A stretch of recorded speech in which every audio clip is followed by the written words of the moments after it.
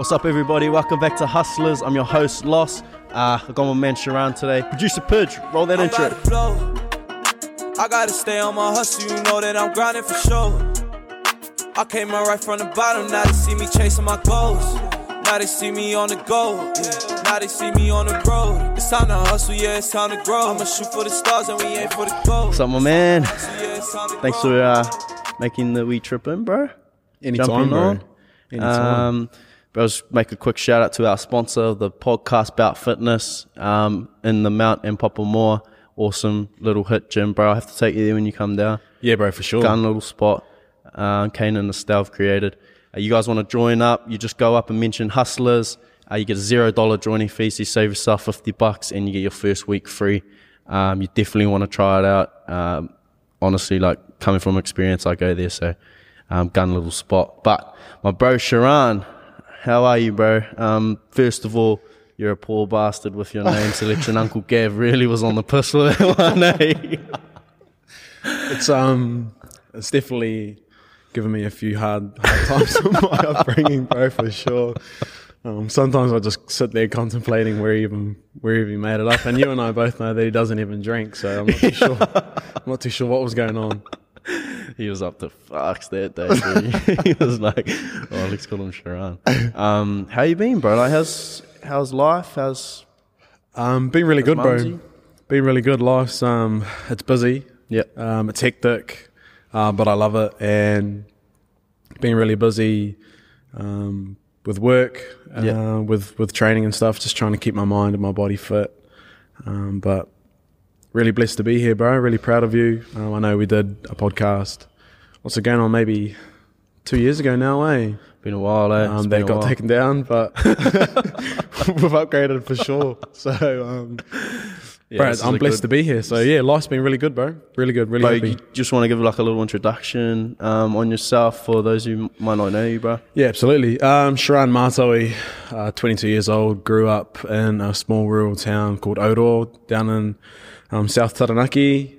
Grew up on a dairy farm there. My parents, my older sister, so grew up running a muck outside. Didn't have much in the way of technology and electronics, but it was the best way to grow up, man. So went to small primary school, probably 150, 200 kids max. But again, we all kind of grew up the same. Yeah. You know, like we lived right across this road from school, so walking to school in bare feet, no lunch, just run home for lunch type of thing. So really grateful for that type of upbringing. Kind of moved into town for intermediate days and then went down to Palmerston North, Māori school called Tutor.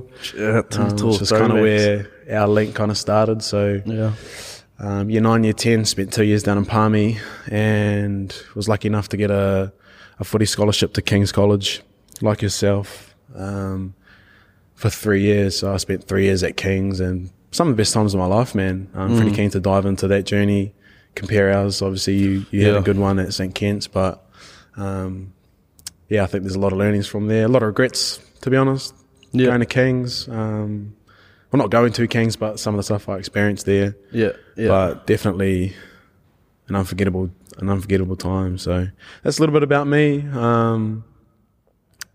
Just grateful to be here, man. Bro, so you've had like a massive footy background, bro. That's obviously where we essentially linked up at the start. I remember we sat down in Te Ako Ki, Papamore, shout out.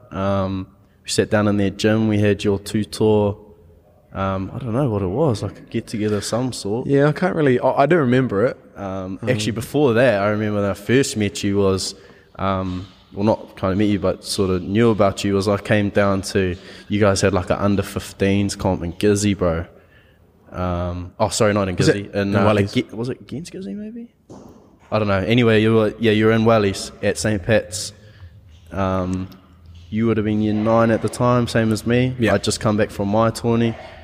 And I turned up and the man was kicking at like 55 metres, bro, at year 9.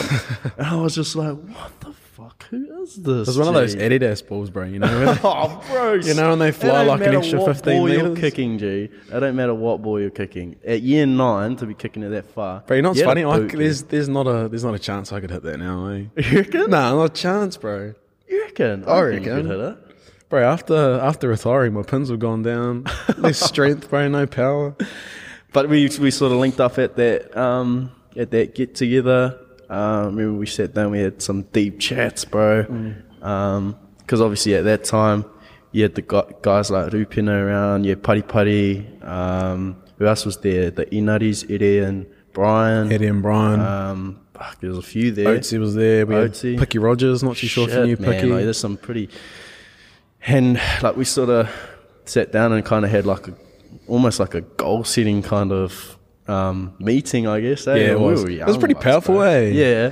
To kind of be able to, I suppose, be given that space to be able to open up and talk about our dreams in front of our parents. Do you remember what you said that day? I can't remember what I said, but I remember what you said. I remember what I said too. It was just a bit... That's good, bro. It now, it was a bit embarrassing, bro. I just remember, I'll touch on it, bro, because I remember like going up to Kent's. Obviously, I went round and I did like the introduction or the tour around the school with Ty. And every teacher I met with, bro, they were all just like same thing. Like, are you gonna be as good as Sam Knock? Are you gonna fill all big shoes to fill? Are you gonna fill Sam Knock's shoes? At the time, he was school's halfback and probably the best halfback in the schoolboys at that time. 100%. And I just said that like when we had that meeting. I can't remember what they actually asked us, but I was just like, all this sort of stuff. People kept asking me if I'm going to be the next Sam Knock, and I was like, oh man, I just want to be Carlos Bryce. Like, I just want to be the next Carlos Bryce. I want to go to that school and just for people to think that it's Carlos Bryce, not the next fucking... Yeah, 100%. Similar to me as well. Like, I was the 10 after Josh Ioane left at Kings. Yeah, shit. And same type of thing, like filling in a 10 jersey. Like, it was year 13, I was going into year 11. Yeah. Like, for me, that's a big step up. And yeah, a lot of expectations on my shoulder. I probably didn't have quite the expectation like to my face, but I know there was a lot of people there who expected me to do good things there. Yeah. And I enjoyed that challenge, but I probably took it too seriously, and I think that I expected myself to be that person 24/7. In reality, I wasn't there yet. Yeah. So, but I do remember sitting down in that school. Was it Te Ako Ki? I remember sitting down in that room, and I remember like I was at Kings my first year. You were off to Kent. I remember like us being the same age. You were 9, I was 10. I remember trying to think big picture, thinking, man, I wish that you and I could don a 9 and 10 schools jersey on together. I remember saying that, bro. Like, I pretty much remember that. And we did it, bro. out of those whole 2 days, that's probably the one conversation that stuck with me. And I suppose looking back on it now, to kind of finally get there, man, what a journey, what an experience, eh? Yeah, that was fuck. I mean, you think you sit down at like that sort. Well, we would have been probably what, year 10 maybe at that time, or year 9. Yeah, year 10, year 11. Like we sat down, and schools to us at that point is everything, bro. Like making New Zealand schools, you think is the end of the world, bro. Like that's your just ultimate goal. Yeah. And I feel like for us to set that goal, like fuck, we're gonna be 9 or 10, our year 13, we're gonna do it, and then to sort of speak that into existence, and it actually happened, bro. Like against Australia. That's pretty gun. Who did we go against? Fiji. We're against Fiji. Fiji. Yeah, it's when I got injured. Eh? Oh yeah, you got injured. Yeah. Oh, you didn't. That's a good story, that, bro. To be honest. Yeah, no, that's cool. I think.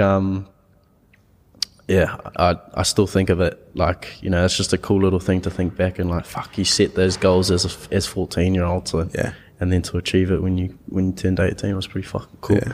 What like when you're at Kings, bro? Because just in terms of being at the school and being at a private school like that, it's with such a prestigious school. How did you find it, like in terms like life wise? I loved it, eh? Like, yeah, I'm the same, bro. I was the same as you, man. I loved it. I bought into everything. I bought into the culture. I bought into life outside of school, and I probably, looking back on it, I probably liked that side of Kings more than the footy. Was the lifestyle, how they lived, where they lived. it's a completely different world to what I was used to, you know, like as I said before, growing up on a farm, dairy farm, cows running across the road to school in bare feet. And now I'm in Remuera in a king's mansion at parties, and you know, like there's That's wild. you know, like there's parties and there's people giving you drinks and you're 16 and there's girls and you know, like it's just a completely like I was in that environment and there was no way you were taking me out of it because you know, like For sure, bro. Do You you know, remember your like, first and party, that's- G? Like the first I don't know if I time you remember my first one, but I remember a lot of parties and they were real Bro, good like- fun, man. I just remember thinking like going to the first like party out there and I was just like, holy shit. Yeah. The like- houses, bro. It's like something you see on the movies, eh? Actual, G. And I suppose for them it's kind of normal, but when you come from an upbringing and a background that you and I came from, it's like a complete slap in the face. It's probably what I'd describe it as. But I mean, I loved it. Yeah. Wish I could do it all again, and I'd do it again in a heartbeat, to be honest. In terms of the school culture, I love that as well. Yeah. I loved the history of it. There's a room called the Archive Room in Kings, and it spans back when they first moved to New Zealand. So they first started in Remuera, and then they moved out to Otahu by the train station, and it's just full of history. And you know when you can just feel like that essence of history? Yeah. Like in terms of a school, it's wicked, man. Like, True. I'm not too sure if Kent's have it, but man, I don't think so. one of my I'm favourite not parts off. about that school is called the Archive Room. So I wanna nip the rumor in the bud. I'm not sure if it's, or I don't even know if you know it's true, but apparently there's a wee teacher's bar. Have you ever heard about that at the school somewhere? yeah, Is there? there is, Oh yeah. but I think it's been taken away now. Oh yeah. Yeah, so I used to hear about it. I used to hear about it at school. yeah, we used to have like gappies. We used to call them gappies, people who were on gap years Yeah, from yeah, like overseas, Yeah. and they were like real close with some of the students, but also most of the teachers as well. Yeah. So we'd kind of go to them for a little bit of info, and they kind of said that we'd have a few beers up there, but it's definitely a lot more calm than what it used to be, I'm sure. Yeah. Like it used to be wild, I thought, and I wanted to sort of ask you about the games you played, like those Auckland Grammar Kings fixtures, bro. Like even your first one, you would have been 15 years old, and like you were the kicker, you're starting first five. Fuck, how many people were at those, and like how did it feel to be out, like to actually be out there in front of them? And Man, it was you actually take it for granted, because I look back at it now when I went to the one this year and I thought, man, I'd do anything to just play one more game, a Kings Grammar game. And going to Kings, I never knew how big a Kings Grammar game was. Yeah. And it starts from the Monday, bro. So much like any other footy season, you look at your calendar and you look, we'll circle that game and that game. Those are our two big games. That's one that you pencil in at the start of the year. So if you play grammar on a Saturday, Monday morning you're walking up to school and there's banners and everyone coming up to you, are you ready for grammar week? Like they call it grammar week, and the assembly, like you're based off grammar week essentially, and it's a whole school thing, man. Like everyone buys into it and it never changes. You know, you think the tradition dies, but it's running strong. And my first year, 2014, I was 15 years old. I probably only notched up 5 caps for the first 15. Didn't really know what I was up to, just still kept getting given the 10 jersey. We're doing all right, but that year they had that was Rico's last year, Sean Stevenson's last year, Sam Olafanua. So that was like their peak year, and we were kind of like in a building year, and we played it at home. We're at Kings, and it was a perfect day for footy, man. Like sun was just going down at warm up, no wind. But for me, like the day started, my parents came up, we went and had lunch, and I was just looking in my book the whole time, looking at all our players. It's almost like if I was forgetting the players every 3 or 4 minutes. yeah, It's probably me psyching myself out, to be honest, but relatable feeling though. yeah, 100%. I came from a field where you play in, like the farmer moves the cows and then you go and play, and now like 15 years later, there's a guy on a big mower mowing strips. Yeah. Yeah, like you know how a field like looks like it's going one way and then the other way, and then there's like cross check it, bro. There was that. There was painting on the field like King's Grammar. There was scaffolding for Sky TV. There was a fence around the field. So like all of that kind of played into my nerves as well. Yeah. How many people were there? Bro, it was the 200th game. Grammar game. First one? My first game. So Holy shit. I think it was the 202nd, but 2 of them were never counted. So they celebrated it as the 200th. Oh, yeah. So like that added pressure, like it was massive, man. And as a 15-year-old, I just thought I just wanted to take it all on the chin. And I think there would have been, it's hard to say, like roughly there's about 7,000 people at those games, and that game was no different. I remember. It feels like even way more because you're at like a school field. You're not at like a stadium where there's heaps of seats. Yeah. It's 6,000 or 7,000 people around a field. In close proximity to the field. You've got your sideline, you've got your touch flag, a metre out, and then maybe 2-3 metres. You've got just students and supporters going crazy. So I remember you run through the tunnel, but I remember that haka, bro. I remember being so wound up. I'll flip back actually. Being so wound up walking into the changing rooms after haka, and our coach was like, just be calm, boys, you've still got a haka to get through. And I thought, far out, we've still got like at least 10-15 minutes till we kick off. And I was ready then, so you had your speeches, then you ran out. That was overwhelming. And then you line up, and then Grammar did their haka first, and then we did our haka. So I remember having to just close my eyes, bro, because I was just so overwhelmed. Like I'd probably cry if I opened my eyes, like, and I felt like I was sleeping, bro. Like I remember opening my eyes and both like Grammar's haka contingent and ours had both left, and I was like, oh sweet, now I'm good to go, So, crazy feeling. We lost. We scored first, got my first kick over, missed my second penalty, but clutched my third, and unreal experience, man. Like I've still got the game recorded on my telly at home. Wicked experience, man. What was it like, the feeling like having the school sort of behind you doing the haka?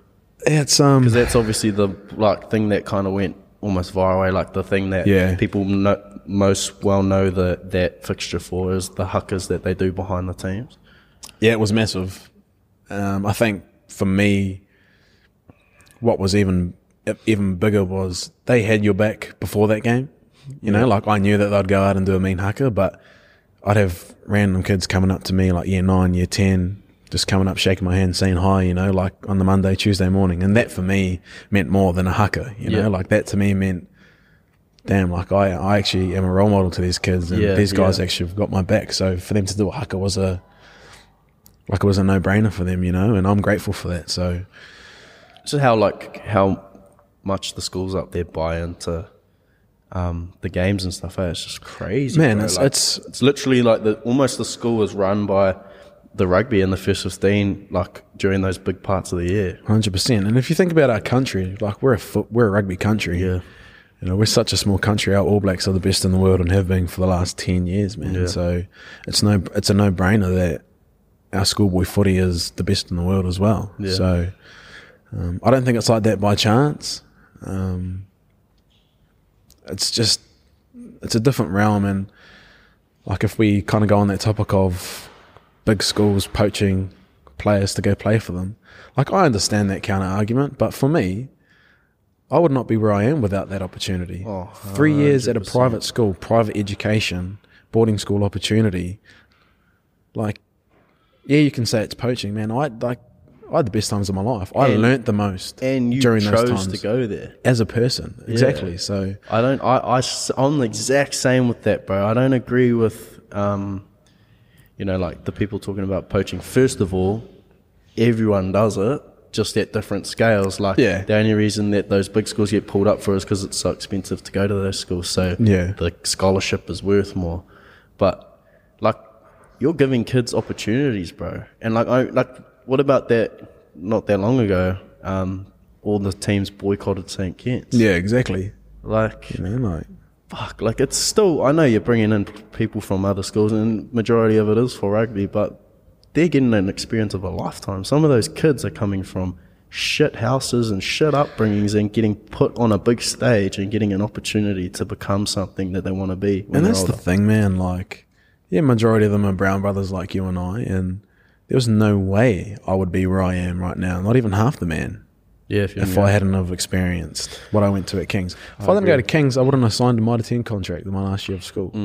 If I didn't have signed a Mitre 10 contract, I wouldn't have had a look in at Chiefs. Yeah. You know, like, there's no way. I'd probably be a Scaffy or a Chippy. Yeah. You know, and like, it's just an opportunity, man, and it's one of them you just can't turn down. Yeah, and the like main thing is that people need to still remember is that it's not like you have to go to those schools to make it. Like, you don't have to go to a big school to become something. It's just for certain people like yourself and like just you and I, like those sort of key moments in our lives were very important to get us to where we were. And that's the thing, and it was like a means to getting where we wanted to be. Yeah. We had big dreams growing up as young Māori boys, and those opportunities opened those doors for us. And you're right, I made the decision to go. My parents and the coach and the headmaster asked me, is this what you want to do? They asked me, they weren't telling me. Yeah. You know, so I even remember the first time I met my coach, Sess. He was like, yeah, we want you to come play rugby, but ultimately we want you to be a good man. We want you to learn skills to be a good person, to be a good husband, a good father. Yeah. You know, and like that for me is 10 times more important than being a rugby player. Yeah, yeah. And that's some of the stuff that they don't see, you know, like the media twists it on its head. So I remember seeing this article come up once. Like, this was after I'd left school, and it was like about St. Kitts and how they have a history of poaching and stuff, and I popped up on it, and there was a photo of me, and it was like Carlos Price was poached from Tauranga Boys College, and then it had a little insert from my principal, bro, back then, and I was like, oh, this one hits really close to home. We lost Carlos at year 11 to be poached up to thing, and we were really disappointed and heartbroken and all this sort of shit. And I was just like, first of all, I didn't have a single conversation with you when I left. You didn't tell me to stay. You didn't we let them know we were going. I was going. They didn't tell me, oh, like, we could help you with this if you do stay, or we really think that you could make it here. Nothing, bro. Like, we didn't hear a single thing, and then when it all comes out, they go, oh, like, it hits close to home and all this shit. And I think I remember that. Yeah, I got a little bit piped up about it, and I was just like, bro, you didn't even talk to me. Like, don't act as if this is, and but like, you probably see this, and like, it's true. Like, you can't sort of act like it was this big loss and that you had tried to fight so hard to keep it when it didn't happen. And yeah, I don't know. I don't agree with it. The reality is everyone does it. Everyone's gonna do it. There's a double-edged sword. Like, you can see the good and the bad and everything. But I mean, I don't see it in that. I agree 100%. I remember I went to the Kings Grammar game this year. Yeah, and I was up on the bank, and bro, it kind of hit me that it brings people together. So, like, I had boys that were year 9 when I was year 13. They were there with all their crew. I had, when I was year 11, and the year 13s, 2 years above me, they were all there, you know, like, they're all coming from all over the country, man, Dunners, Wellington, just to watch this game, you know, and like, it brings people back together. It's a culture, it's a tradition, and it's one that if you're a part of, man, it's second to none. Oh, bro, it's like a cool thing to be a part of. That, like, you just like I've said it to people, and there was a young boy from where I'm from down the Mount, who had been given a scholarship to Kings, and he didn't want to go, and his mum somehow got in contact with my old man, and just said, oh, can Carlos talk to him about the opportunities and stuff like that. And I mean, I sat down and I was like, I'm not here to tell you, like, to force you to go. Yeah. I was still at school, I think, then. I was like, I'm not telling you, like, you should go, but I'm like, it is scary at the start, but some of the things you get to experience, bro, like, we're pretty blessed that not many kids get to experience that. And especially coming from, at the time, Mount was quite a small little spot, not anymore, but I was just like, bro, there are some cool fucking things that you get to be a part of that you won't get to otherwise, and it's an opportunity that is scary at the start, but I would definitely take it if you get the opportunity. 100%. He did, and he loved it, which I was stoked for. He played for the first 15. He played those grammar fixtures. So, I was happy for him, bro. So after school, obviously, we played schools together. We got, like, first year out of school, we got pulled into that 20s team to go to Oceania together, New Zealand 20s, bro. You got pulled in, like, late, eh? Yeah, I was last minute, bro. So someone got injured, no, Geordie couldn't come, Geordie Barrett. JB couldn't come. It happened real fast for me, eh? I remember you getting named in the first camp, and I wasn't even in the Chiefs 20s, bro. So I remember living in the Chiefs house, and Chiefs 20s had a training, and I'm pretty sure they were either short on numbers or for some reason they asked me to come train. Yeah. I ended up making the bench at 9, playing halfback. Oh, no way. I ended up playing 9, bro. Training at 9 all week. Play the Blues on Saturday. I go on at 10 with like 20 minutes to go. Hadn't played 9 before, well, like maybe a game back in the day, but ended up playing 10. We still lost, but we came back a bit. Bro, when I came on, we were losing by maybe 20, 25. Yeah. There or thereabouts. Bro, Sevu scored a double. Like, momentum changed. Like, we're in for a shot. We just ran out of time, man. Yeah. And, like, it was probably one of the best games I've ever played, to be honest. Like, I was clear, and for some reason, 20s coaches were there, and New Zealand 20s, rather. And pulled you in. What was that? Pulled you in. Oh, I didn't even have a yarn to them, to be honest. Like, all I remember is that after that game, we played another game against the New Zealand 20s trial team. Yeah. Not your team, but the other one. And I played it right there as well, but I remember getting told by our 20s coach, Chiefs 20s, is if you play right here, you could be in a shot for Oceania. And at the time, like, Matty Lansdowne was the 10 as well. Who was the other 10 there? I remember Tian. Falcon. Yeah, sorry, Tian was there. And Matty.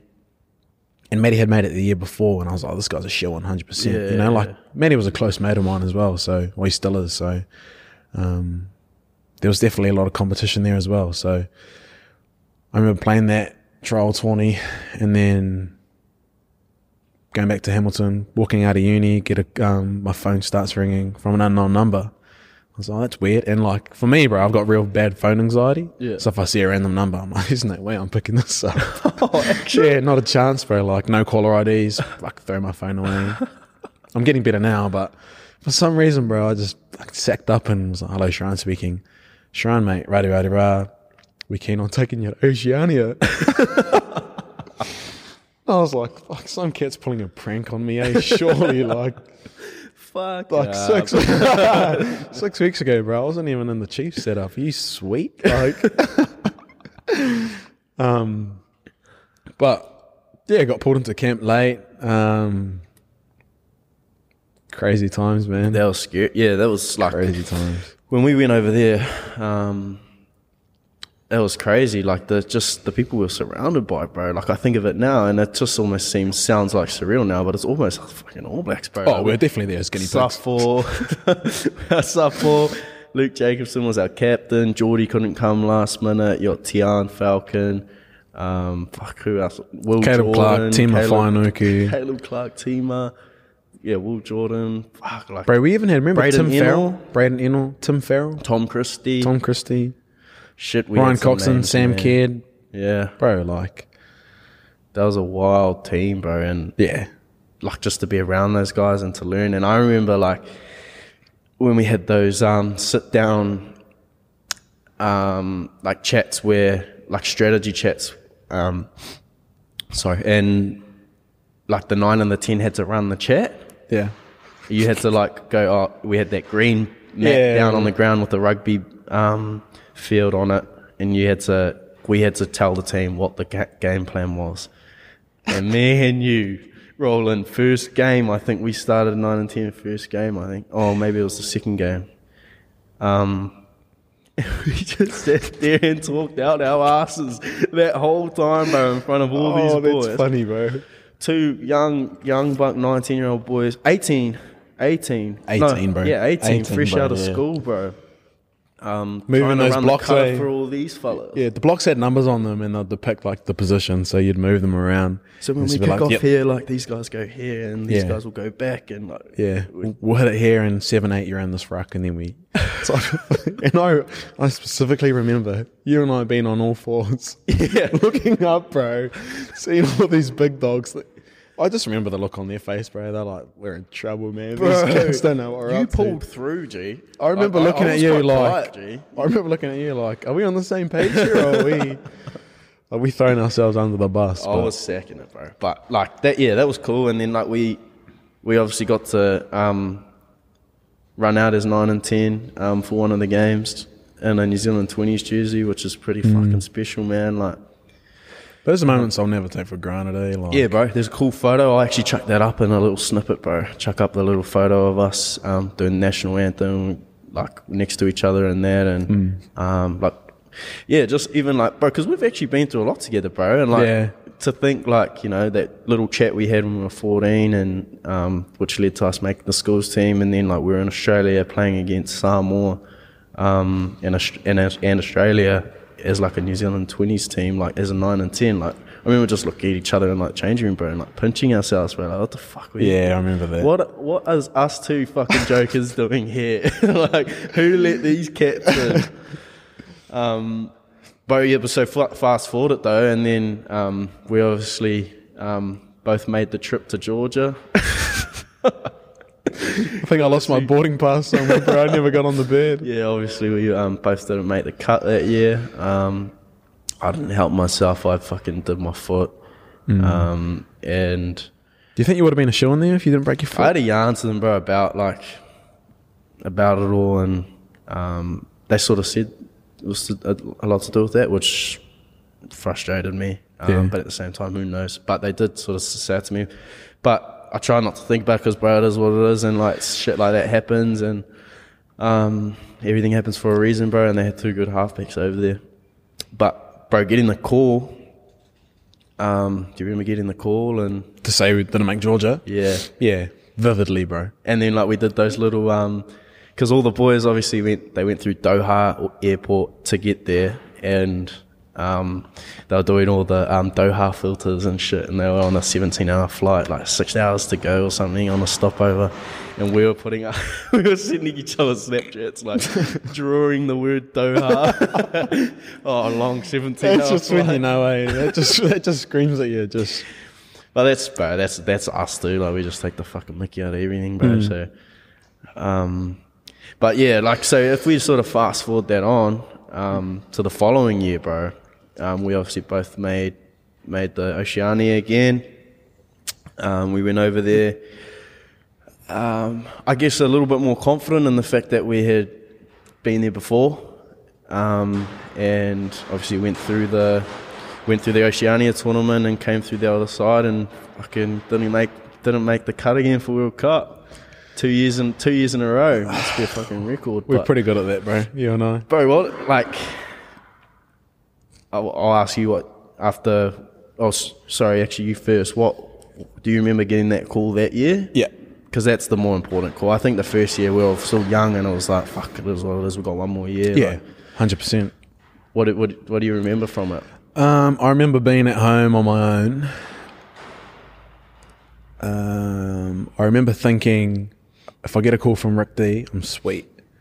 If I get a call from Potsy, I'm no good. That's literally all it was, bro. And I remember. No way, did Potsy call you? I just remember. I just remember just being real anxious, eh? Yeah. Just thinking, fuck, I don't know if I've done enough. You know, like the camps were I trained my ass off. Like I'd sacrificed my whole life, bro, for the whole 6 months over summer.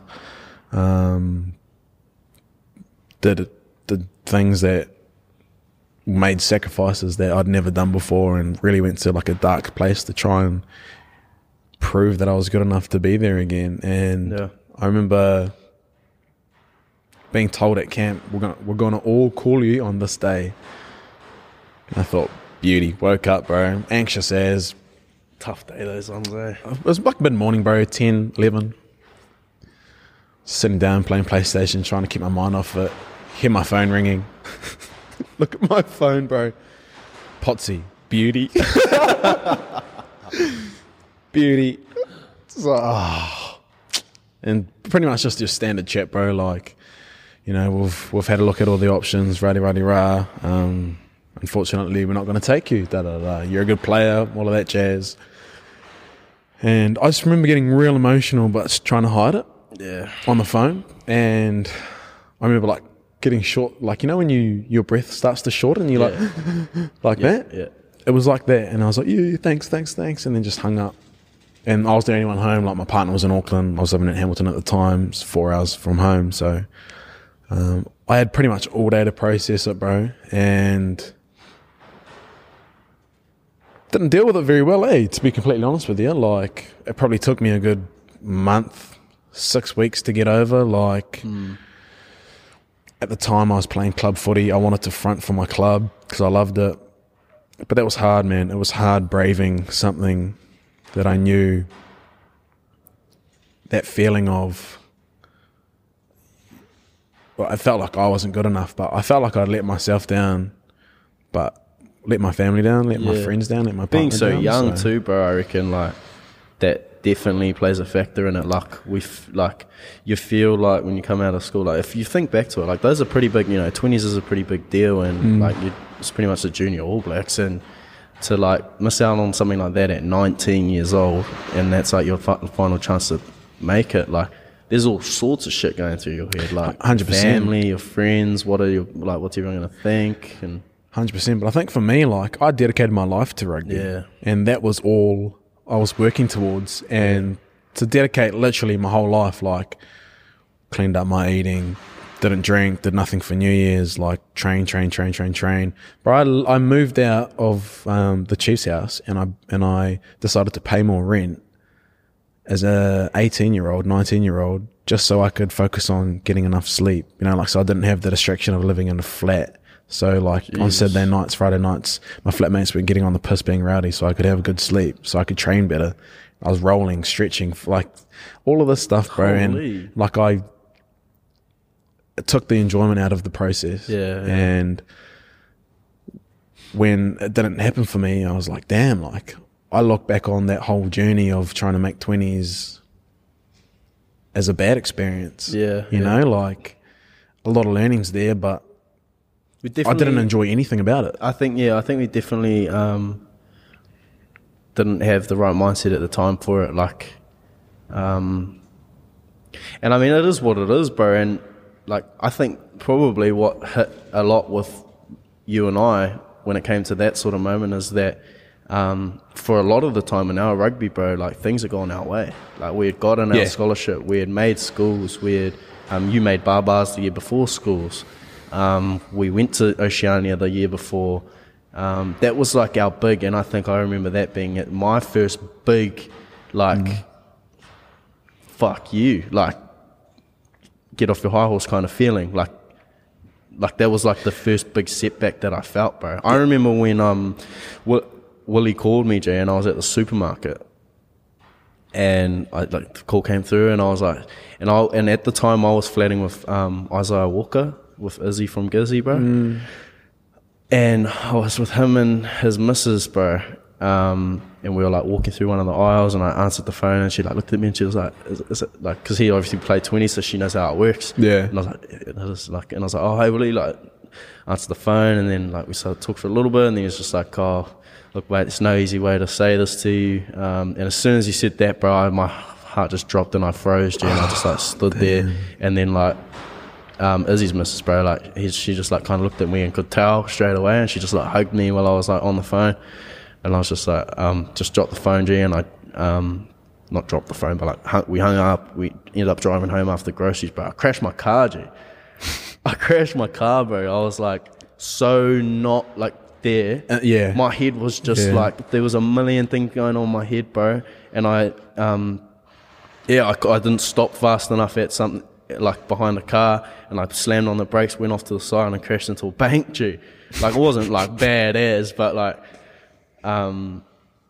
that just, you know, not making a team, bro, to throw someone off that much, like, to the point where their head's so scrambled they can't even drive home, bro. Like, there's got to be something going on there, and I feel like that's almost what's a big part of our, like, rugby journey now, and what we sort of preach around mental health, and the fact that you got to sometimes remember that rugby is just a game, and like there are other aspects to it and other aspects to life. Yeah, 100%. My whole life was rugby, and for that decision to not go my way, it was like my whole life had been taken away. I had no idea what to do. I didn't know how to conduct myself.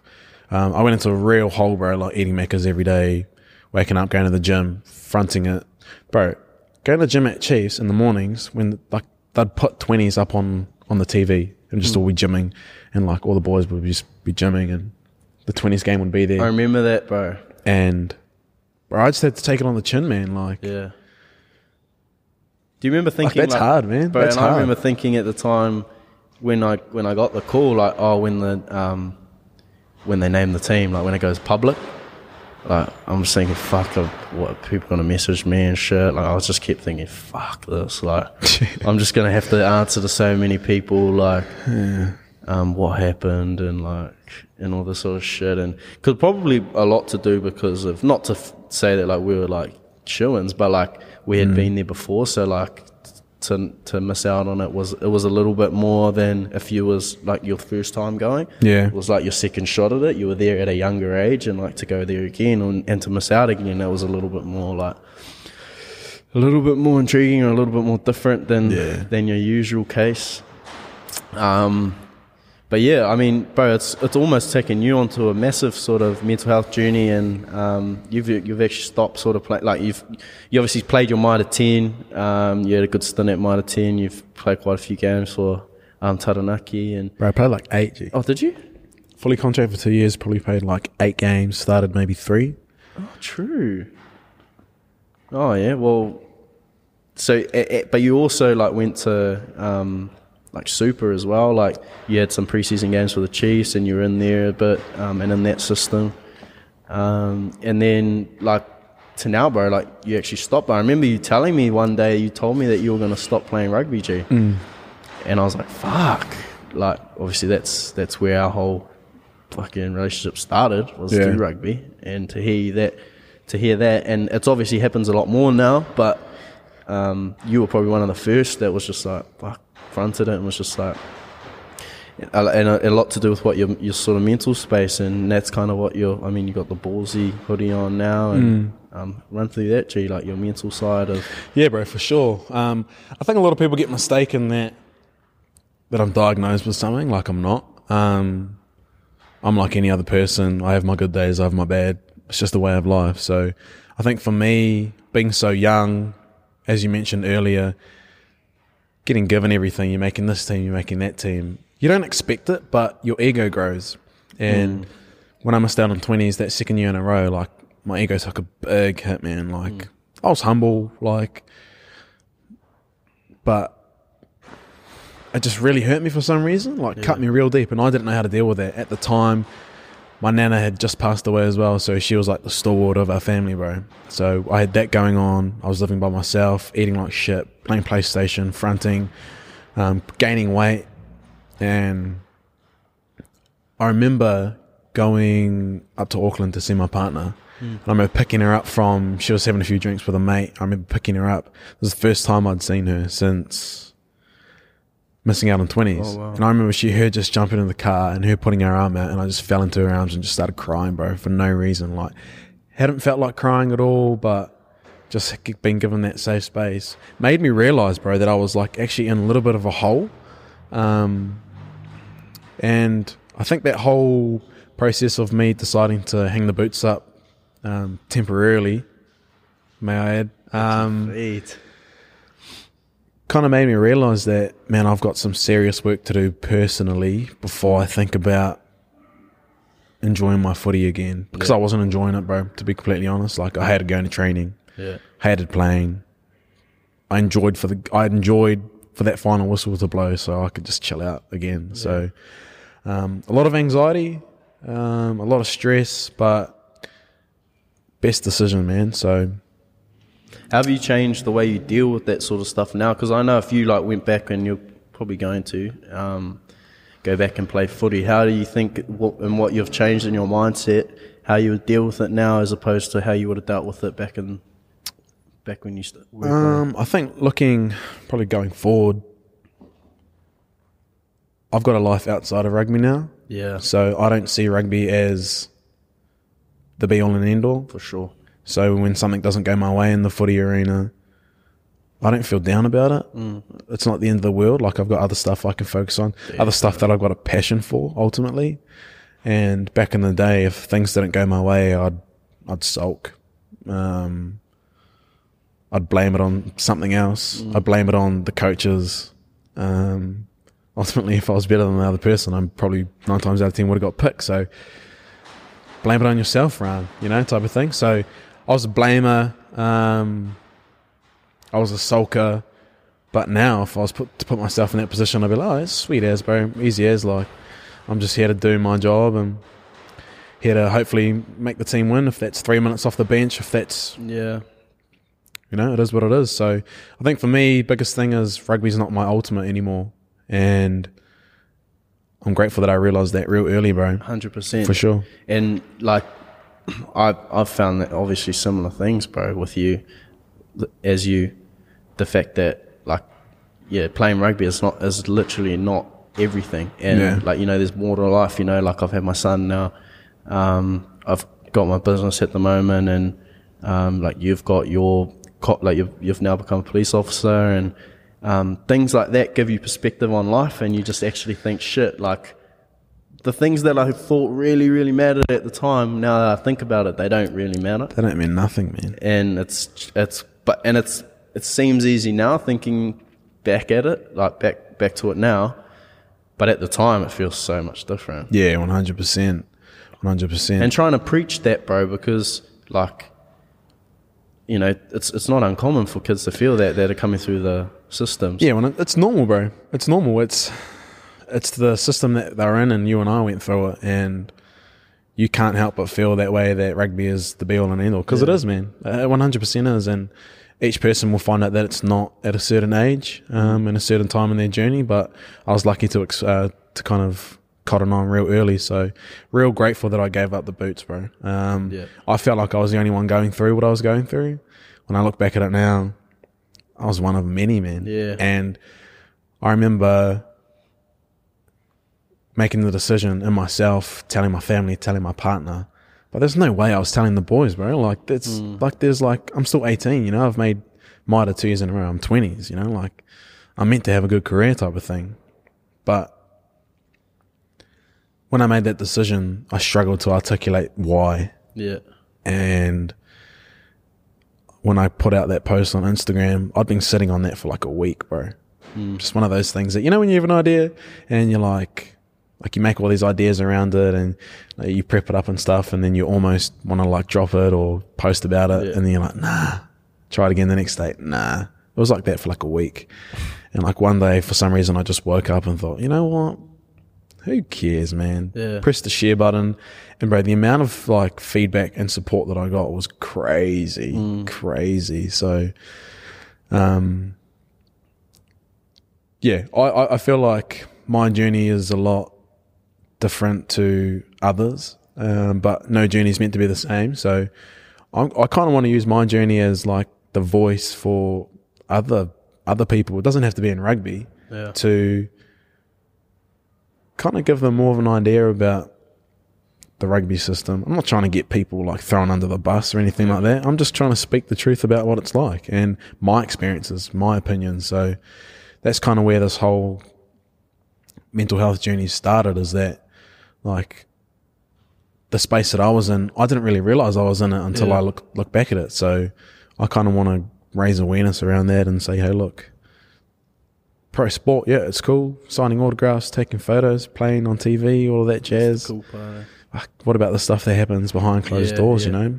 So that's kind of the realm that I kind of want to get into, that I'm trying to preach, and I'm really enjoying it, bro. Really proud of, he was on your podcast a couple of months ago, or about a month ago, Solly, for him opening up about his mental health battles. So it's more common than we think, man, and I'm just grateful that I've been able to have enough courage to share it, and I'm seeing a lot of brothers kind of come out and do the same. So it's finding your way to deal with it, like, because everyone's different, and I feel like the way you found to deal with it is the same way I've found to deal with it. You think that it has a negative effect on your footy, but it actually has a positive effect on it. Like, not thinking that rugby's everything doesn't help. Finding things that interest you outside of footy and finding things that you can fully dive into. Because I remember when I first started 138, I was like, and I said it to so many people, this is the first time that I've found something that I'm so passionate about and I've devoted time to that isn't rugby. It's the first time, and I'm fucking, what am I? Like, I was 20 at the time, like 21 maybe, and like, that's just like, to find that like at that time, I was just like, wow, it made me sort of take perspective. But so you obviously found other things now, and you run your podcast, the CRM podcast, which you've rebranded. How have you found that, bro? It's been a journey, man. Like, the main reason why I started it was that whole reason why I quit rugby. I struggled to articulate why I left the game. For me, it was an opportunity to sit down and nut out why. Yeah. But articulate that to everyone in a way that they could kind of understand. So that was one of the main reasons why I started it. Second reason was I felt like I had a platform, I had a status. I didn't want that to go to waste. Yeah.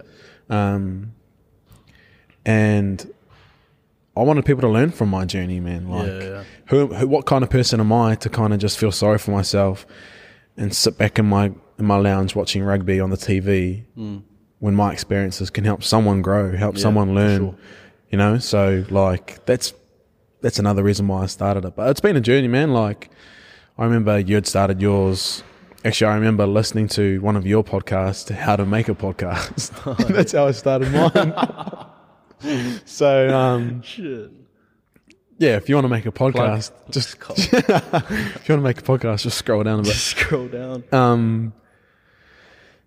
Yeah, I mean, it's been wicked. I'm like 20 episodes in. I've had a lot of variety of like the guests and stuff. A lot of it's been at the start my experiences, my journey. Had a few guests from digital marketers to entrepreneurs, vintage business owners, footy players, my dad. Kind of been in like a year now. I kind of want to start categorizing a little bit more, so when people come, they kind of understand what it's all about. Yeah.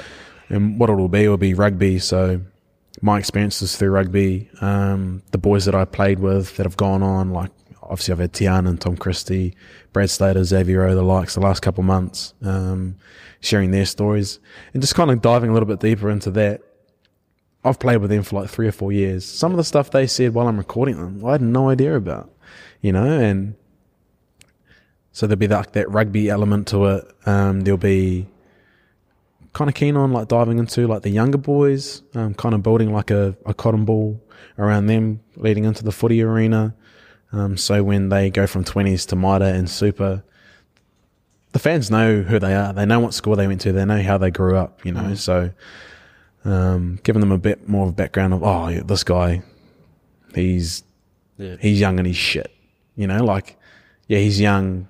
It's his first game, but he went to Gizzy Boys and he grew up give them a platform without a dad, you know, type of thing. And like give people a bit more substance around these boys because the media kind of frame it to be a pretty bad kind of place, and that's something that I kind of want to touch on.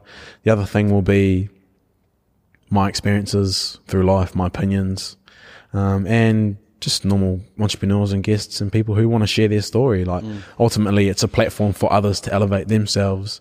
I love hearing about different stories, different childhoods, how they grew up, nice, and all of that, bro. So it's been different. I started with like one USB mic, still got it, humble. Definitely not a setup like this, but fuck man, it is what it is, eh? Bro, so you obviously, like, you became a cop as well now. You went to police school or police college, whatever you call it. And now you're fully into that, bro. Like, how have you found that? I love it, bro. Yeah? I love it. You look like you love it, man. Yeah.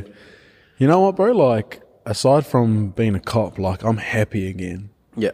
Like, and that's what I've been telling all the boys that I catch up with that I haven't seen in a few years after not playing footy for a while. Like, I'm happy again. Like, my life's, I feel like I'm in control of my own life again. Yeah. Which is such a good feeling. So, yeah, bro, I remember making that decision, as I said, to kind of pull pin on footy for a while, and I kind of thought about it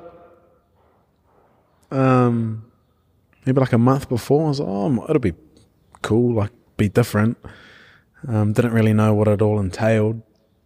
Went online, applied straight away. Just thought, oh, fuck, why not? Wasn't really thinking much, just bang, tap, hit enter. Yeah. Had a few medicals, eye test, physical test, academics. And bro, I just found myself in this space where I was no longer anxious about leaving rugby. Yeah, it's cool, bro. I was like excited for life again. Like, I was excited to... Bro, I remember seeing a cop car go past a Rubberneck until it fucking went out of the distance. Like, I'd be like, fuck, what are these guys up to? You know, type of thing. Like my mindset can just completely change, man. And like, that was real refreshing for me because I'd never had that in my life. So... You've obviously seen some buzzy stuff too, bro. Give us like a little little story of, like, you know, that something that that's happened to you now being a cop, and you've just been like, holy shit. I've actually story, bro. There's You've a told lot me of things, few bro. stories, but There's a lot of things. Probably one that I could probably keep a little bit PG. Hard to say, man, to be honest. Like, every day is different, and like, I remember, and it's hard because there's a lot of victims out there as well, and, you know, like, in terms of respect for them. So yeah, I remember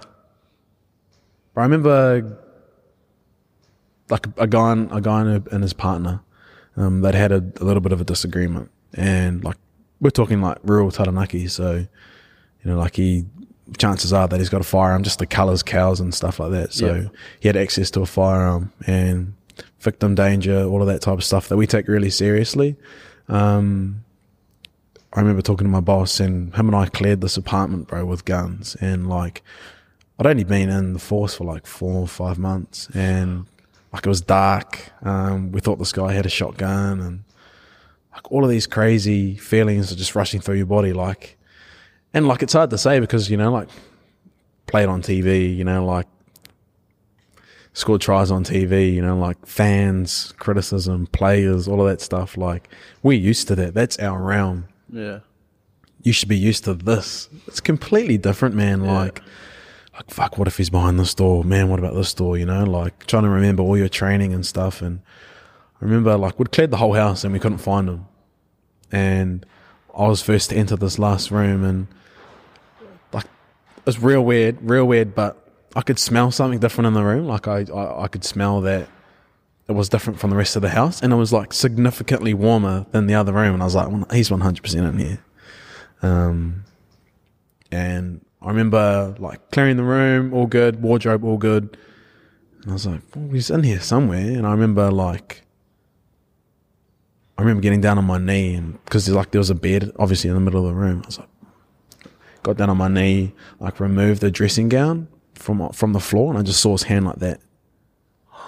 Saw his hand like that. I was like, oh, show me your hands, bro. Please show me your hands, type of thing. And went off without a hitch, bro. And it was almost like a relief to put that gun back away, because I was like, man, like, this is crazy. Yeah, you know, like, this is crazy. And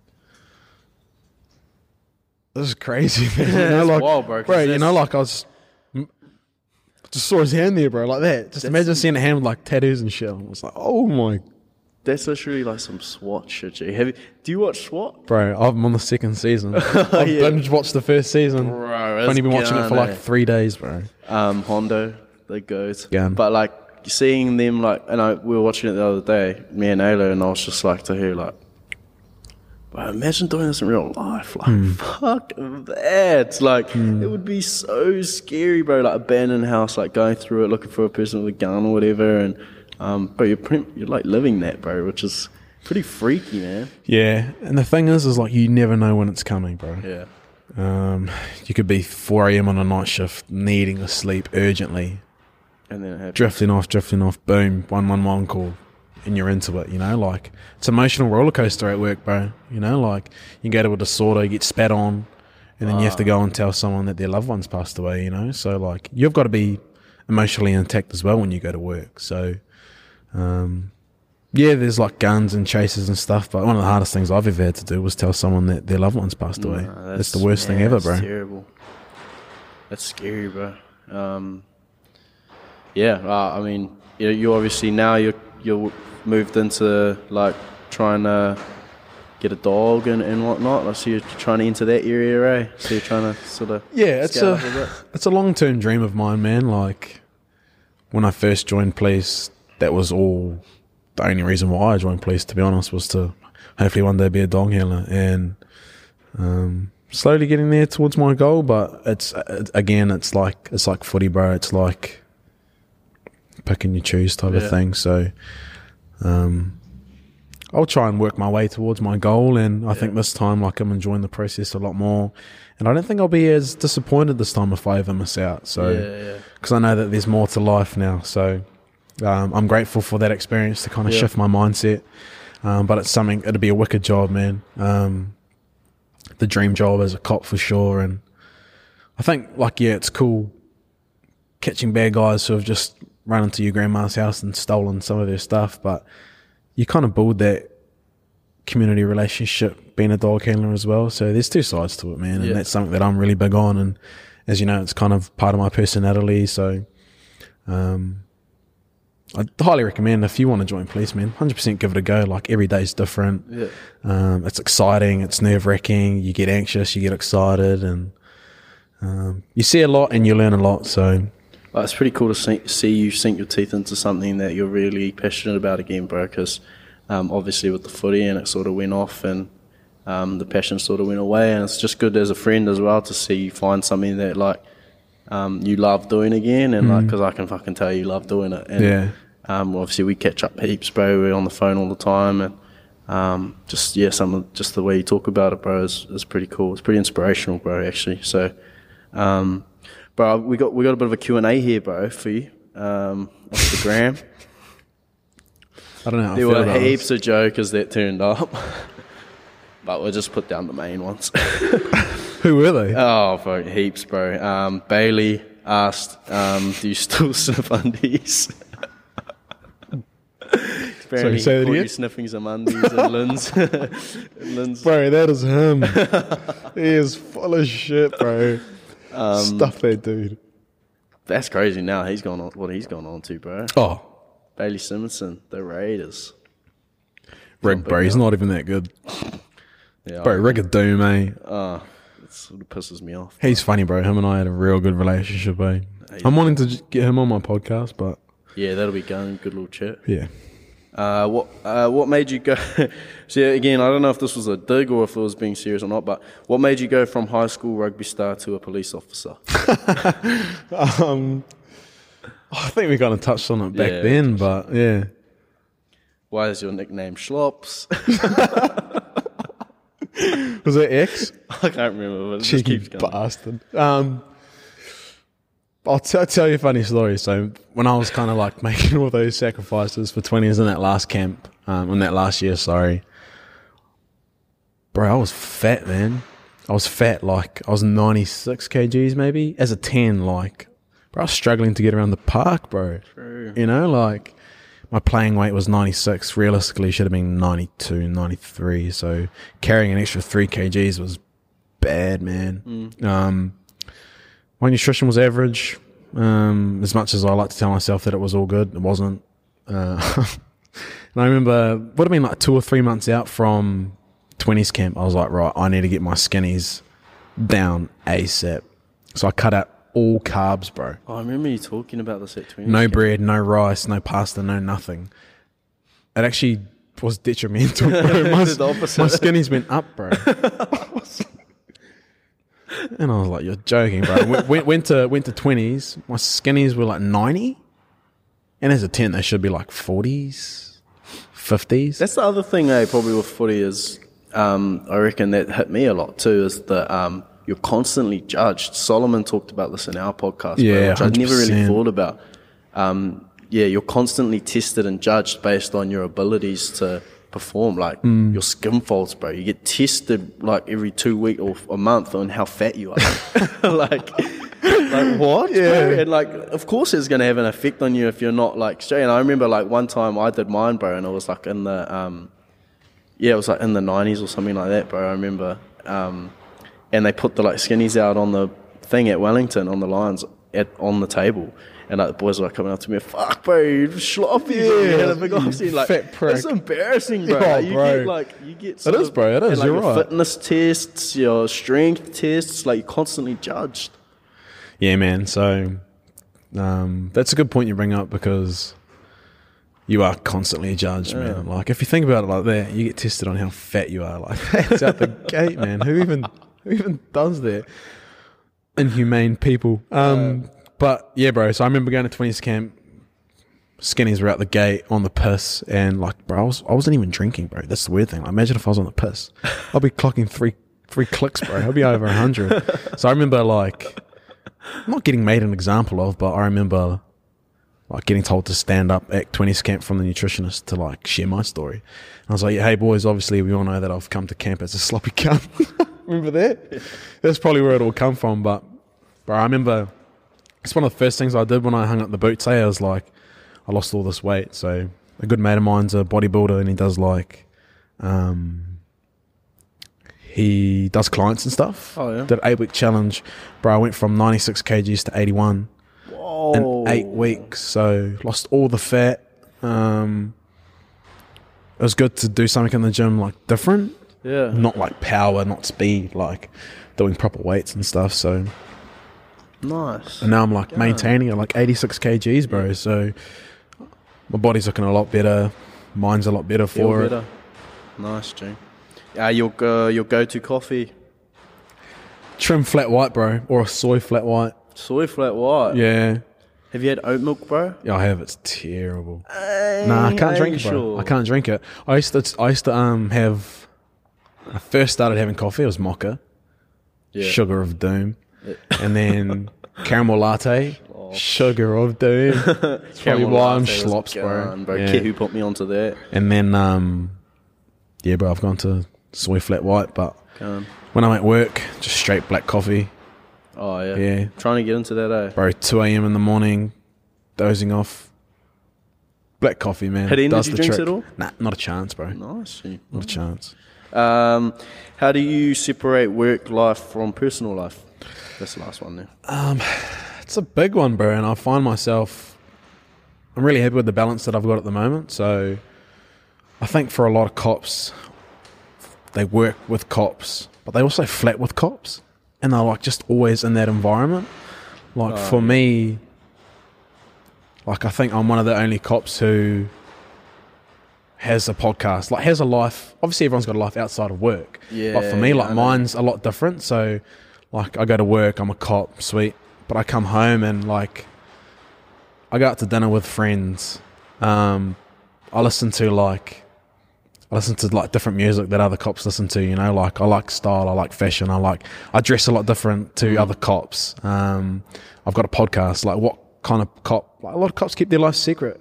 Like for me, yeah, cool, I'm a cop, but I'm Sharan, I'm not a cop. You know, like Sharan's got more of a story than me being Sharan the cop. So it's not by accident too. I reckon that's got a lot to do with what you've learned through your footy journey and 100%, stuff. 100%. Like I'm more than a cop, you know, I'm a rugby player, I'm a cop, I'm like a, you know, like, and that's kind of what I want to portray to everyone. So, I find it real easy to switch off from work, and good. Like I can sleep heaps, bro. Like after night shift, I wake up at 5 p.m. Sure. You know, so, music, fashion, talking to the boys, planning stuff on your days off, exercising, all of that stuff. So, and obviously, bro, we got some pretty cool things we've been talking about and planning, and obviously around a potential like sort of talk show where we sit down and we chat more and in depth about shit, and 100%. like more of like a regular sort of thing. But also, obviously, what I'm trying to build with my 138 and the content sort of game and the that social media side of things, and how you're sort of keen to jump on and almost build a little crew, bro, that we can start kind of scaling out under. I'll just that 138 sort of like a banner for us to do that. So I'm excited for that, bro. To rub shoulders, hopefully we'll sort of be up here soon. So we'll see you a lot more often in that. But bro, I just want to thank you for your time, G. I appreciate you coming in, bro. This is like your last day off, so it's pretty cool for you to come in and like, you know, give me a few hours of your time, G, to sort of share your story and that. So I appreciate it, bro. And you're doing good things, bro, and I'm happy to see you happy. And obviously always got you, G. So 100%, bro. The feeling's mutual, bro. Like, you know, I tell you every day that almost days that I'm fucking proud of you and where you've come, and obviously our journeys are similar, but the journey never ends, bro. Like, yeah, we're footy players deep down, but fuck, we're more than that. So, again, I'm proud of you, man. You're definitely leading the way for this content game, and I'm keen to help out wherever I can, and more so as a friend and a brother than a business partner. So that's us, brother. Hardy, bro. Mean. Ciao, brother. You know what always buzzes me out about potties? What? Is that like you can go on tangents